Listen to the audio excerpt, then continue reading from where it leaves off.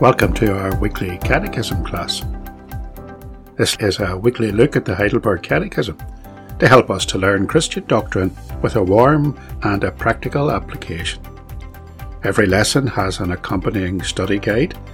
The web link to find that guide is in the episode notes.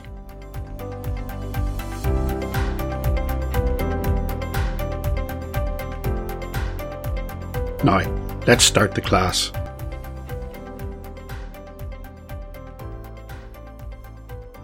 Today we're finishing our look at Lord's Day 17, question 45. And in this podcast we want to complete those studies that have gone on for a number of weeks on the resurrection of Christ. Let's remember what Lord's Day 17, question 45 asks us. The Catechist asks, how does Christ's resurrection benefit us? The answer we must give, first, by his resurrection, he has overcome death, so that he could make us share in the righteousness which he had obtained for us by his death. Second, by his power, we too are raised up to a new life. Third, Christ's resurrection is to us a sure pledge of our glorious resurrection. Now, throughout these past few weeks in the Catechism class, we have been very careful to stress the historicity of the resurrection event. It happened. It happened on a particular day in a certain place. It was witnessed by many, many people. It was an event that changed lives. Those early disciples who witnessed the empty tomb and who met the risen Saviour and who touched his hands and his side were transformed into apostles, ambassadors for Christ, who spread the good news that he is risen, and that message changed the world. That generation of first believers has long gone, but the message of the gospel is still being preached, and the resurrection of Jesus still matters, for the resurrection is still having an effect on our lives today. It is an objective historical event that has subjective personal effects in the lives of everyday believers. I'm Bob McAvoy, and this is the Semper Reformata podcast.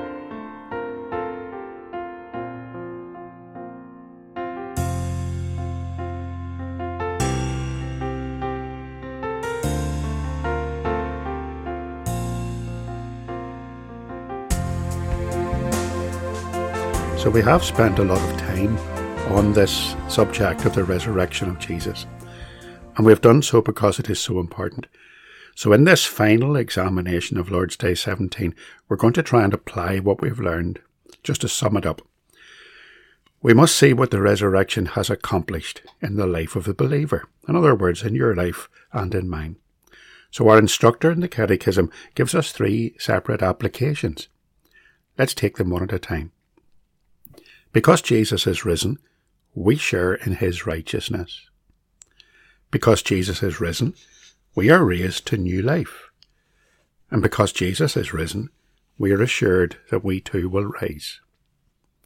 So number 1, we share in his righteousness.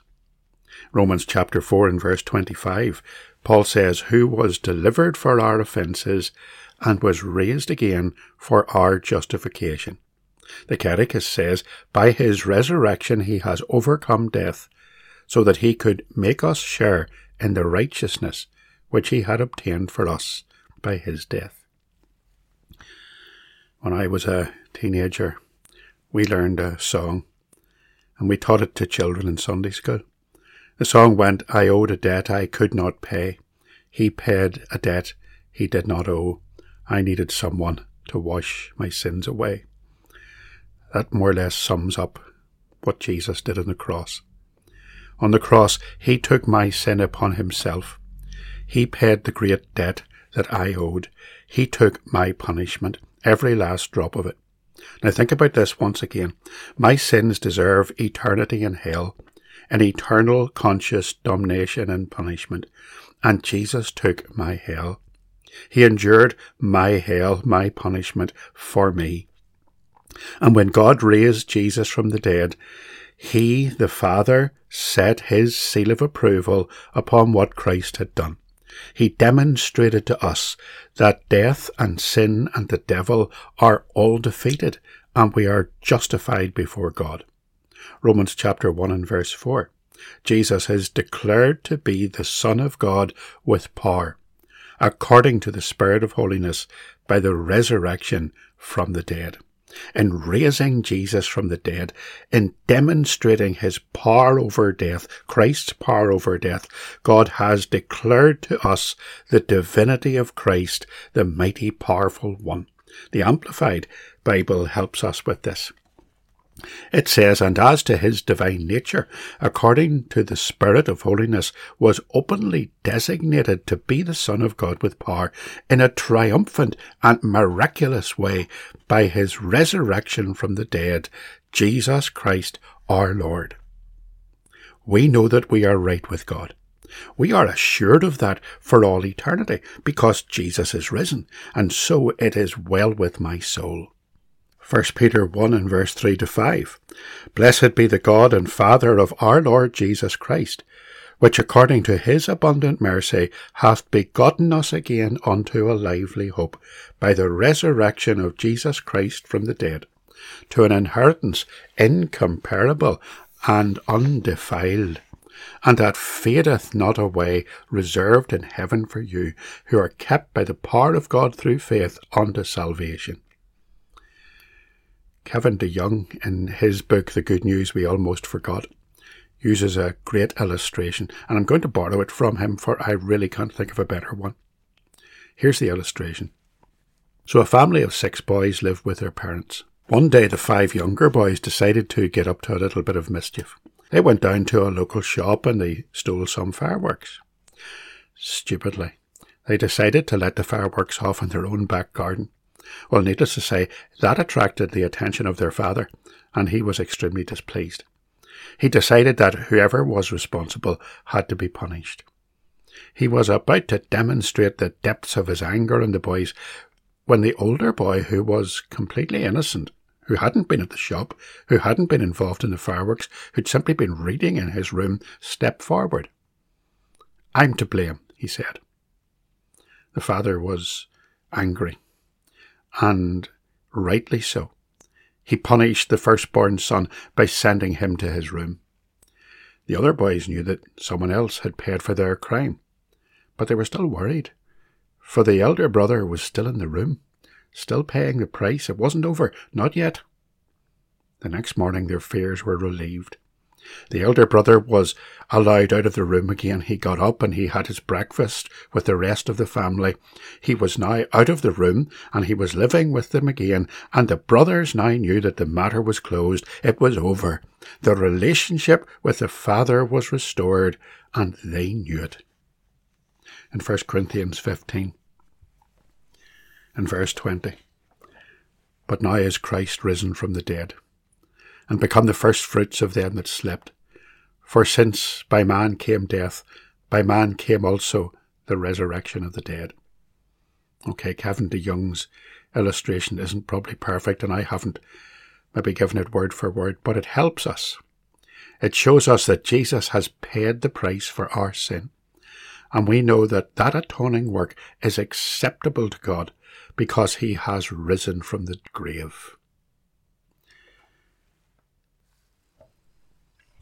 The second benefit of the resurrection is that because Christ is risen from the dead, we are raised to new life. Catechism says by his power, we too are raised up to a new life. Jesus made a promise to his disciples. He promised that if he left them, when he left them and went away, he would give them the Holy Spirit, who would convict them of sin and of righteousness and of judgment. The Holy Spirit does the saving work, applies the work of the cross to our lives. But what does he do? In John chapter 5 and verse 24, Jesus says, "He that heareth my word, and believeth on him that sent me, hath everlasting life, and shall not come into condemnation, but is passed from death unto life." Now let's think about the events of that passage, the context in which that little verse is set. A man who has been suffering from paralysis was lying at a pool in Jerusalem. He's hoping that the next time the waters move, it will be an angel stirring the water and offering healing to the first person who'd enter the water. But he can't move, and he has no one to help. So he's helpless and paralysed, and he's hopeless. And then he meets Jesus. And the Lord Jesus commands him to rise and take up his bed and walk. And he is healed, and he obeys the Master's command. But it's the Sabbath. And walking about and carrying a bed on the Sabbath is work according to the traditions, and the Jews are not at all impressed. They find out who it was that healed the man, and they plot against him, and they resolve to kill him. Now Jesus makes a defence against his accusers. In John 5 and verse 24, he begins that defence, a defence that includes teaching on the resurrection, on passing from death to life. Passing from death to life is our resurrection. Now at conversion, we are brought from death to life. So Jesus said to his detractors that day, "He that heareth my word and believeth on him that sent me hath everlasting life, and shall not come into condemnation, but is passed from death unto life." In Christ we have new life. As sinners we're dead, but at conversion we are brought from death to new life. In Ephesians chapter 2 and verse 1, Paul says, "And you hath he made alive, who were dead in trespasses and sins." In Colossians 2 and 13, "And you, being dead in your trespasses and the uncircumcision of your flesh, he has made alive together with him, having forgiven you all trespasses. In Christ we are raised to new life." The Holy Spirit applying the power of his resurrection to us. And what that means is that we have shared in his resurrection, just as we shared in his death. Just as he died representing me on the cross, so he rose representing me as he came out of the tomb. In Christ we are passed from death unto life. Paul said in Ephesians 2, "But God, who is rich in mercy, for his great love wherewith he loved us, even when we were dead in sins, hath quickened us together with Christ." We are raised in him. Colossians 3 and verse 1, "If ye then be risen with Christ, seek those things which are above, where Christ sitteth on the right hand of God." The final benefit that the Catechist gives to us is the benefit of a future resurrection. Because Jesus is risen from the dead, we are assured that one day we will rise too. Here's the words of the Catechist. Christ's resurrection is to us a sure pledge of our glorious resurrection. The Reformed position is that when we are saved, a radical event has occurred in the life of the believer. We are a new creation with new life. The first resurrection has already occurred. But a day is coming when Christ will return and the dead will be raised. All the dead, those who are made righteous in Christ, and the lost. But their destinations will be different. And we call this the general resurrection of the dead. In Philippians chapter 3 and verse 20, Paul writes, "For our conversation is in heaven, from whence also we look for the Saviour, the Lord Jesus Christ, who shall change our vile body, that it may be fashioned like unto his glorious body, according to the working whereby he is able even to subdue all things unto himself." So our instructor in the Catechism reminds us that the fact that Christ has risen from the dead is a sure guarantee to us that one day we will rise also. Romans 8 and verse 11. "If the Spirit of him that raised up Jesus from the dead dwell in you, he that raised up Christ from the dead shall also quicken your mortal bodies by his Spirit that dwelleth in you." Just as sure as Jesus rose, so we will rise too. And that's a sure and certain promise that we can claim in Christ. 1 Corinthians 15, verse 20. But now is Christ risen from the dead, and become the first fruits of them that slept. For since by man came death, by man came also the resurrection of the dead. For as in Adam all die, even so in Christ shall all be made alive, but every man in his own order, Christ the first fruits, afterward they that are Christ's at his coming. 3 great benefits that we enjoy because Jesus is risen. We share in his righteousness. We are raised to new life, and we are assured of a future resurrection. So all of that brings our discussion and our examination of the resurrection of Jesus to a conclusion. Well, for now anyway. I hope that you've got a real appreciation of the importance of this historical event and its doctrinal significance. And I hope that we understand what it means, something of what it means, to live in the power of Christ's resurrection, having been clothed in the righteousness of Christ, having a new life, and having a truly glorious future.